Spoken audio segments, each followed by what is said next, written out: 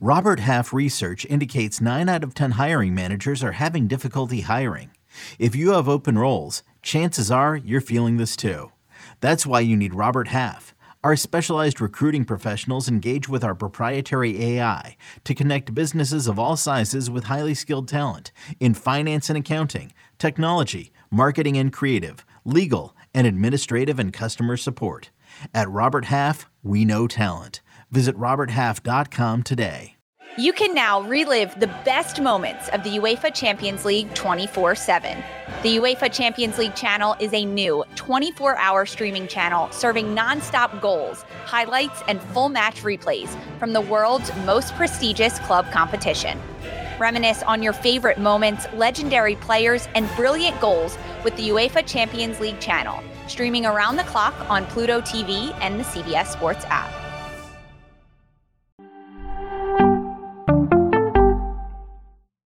Tanner Bibee looked awesome in his debut. Let's break it down on Fantasy Baseball Today in 5. Welcome into FBT in 5. Today is Thursday, April 27th. I am Frank Sanford, joined by Chris Towers, and let's talk about Tanner Bibee's debut up against the Rockies. 5 2/3, 1 run allowed, 8 strikeouts to 0 walks. He had 11 swinging strikes, 7 of those coming on a slider, which frankly looks like a 12-6 curveball, but he throws it harder than a curveball, so it's pretty awesome pitch to watch.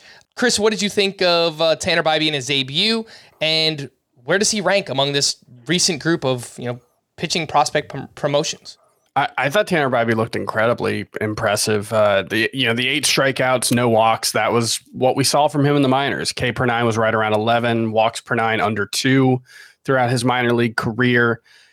The stuff looks really impressive. He averaged 95 miles per hour with his fastball. He topped out right around 99. So this is not just like a soft tosser who's getting away with good command. This is a guy who has legitimate swing and miss stuff. The slider, like you mentioned, looked really, really tough to pick up for opposing hitters. Like you said, it's a unique pitch.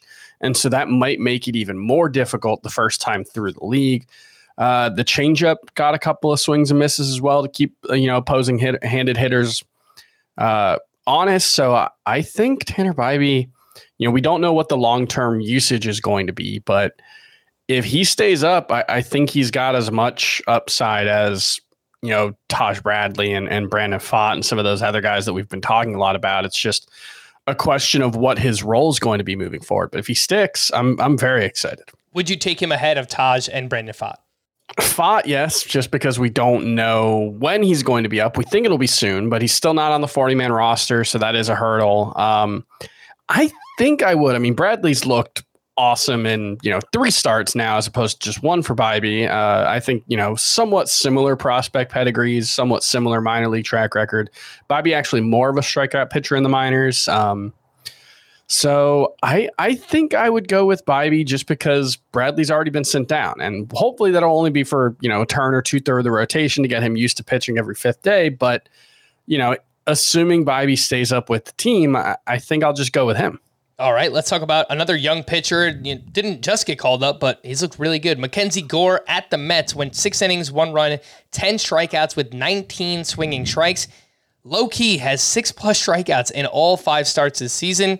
Chris, are you taking Mackenzie Gore over any of those previously mentioned names? Taj Bradley, Tanner Bibee, and Brandon Pfaadt? I guess just because Mackenzie Gore is a very talented pitcher in his own right. We saw a very good stretch from him last year, first 9 starts. He had a 1.50 ERA with like 57 strikeouts in 48 innings. So we've seen really good stretches from him. I have questions about how sustainable this all is just because he's so fastball dependent. He doesn't really throw the changeup. I think he's thrown 6 of them in 5 starts. So it's just fastball, curveball, slider. I think there are going to be some platoon issues. Teams tend to stack the lineup with righties.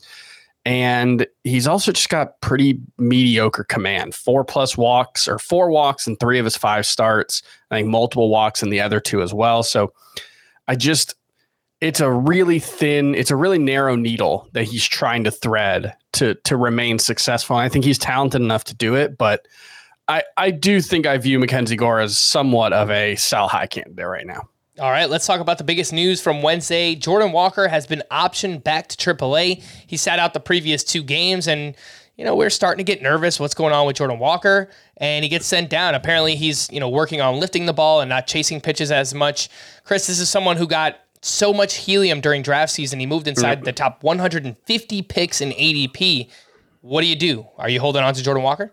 I'm hanging on to him. I've only got him in one league, actually, just because of the way he ended up getting pushed up draft boards throughout draft season. I ended up with him in one of my leagues, and I'm doing everything I can to hold on. It's going to be tough because, injuries and underperformance. You don't want to drop guys, but yeah, I'll try to hang on to him. I moved him down in my rankings to around 180th overall, so very much still in the I want him on my team. And look, if you got 5 bench spots, it becomes harder. I'm in a league with 7 bench spots. That's easier to get away with. So the upside is still very high. He still showed the upside, 114 mile per hour max exit velo, 90 mile per hour average exit velo. Good athlete. This could be a situation where he goes down for 2 weeks, comes back, and is the player we all hoped he would be. So I'm not going to give up on that potential yet. Yep, I agree 100%. Let's hold on Jordan Walker. For more extensive fantasy baseball coverage, listen to the Fantasy Baseball Today podcast on Spotify, Apple Podcasts, the Odyssey app, or anywhere else podcasts are found. Thanks for listening to Fantasy Baseball Today in 5, and we'll be back again tomorrow. Bye-bye!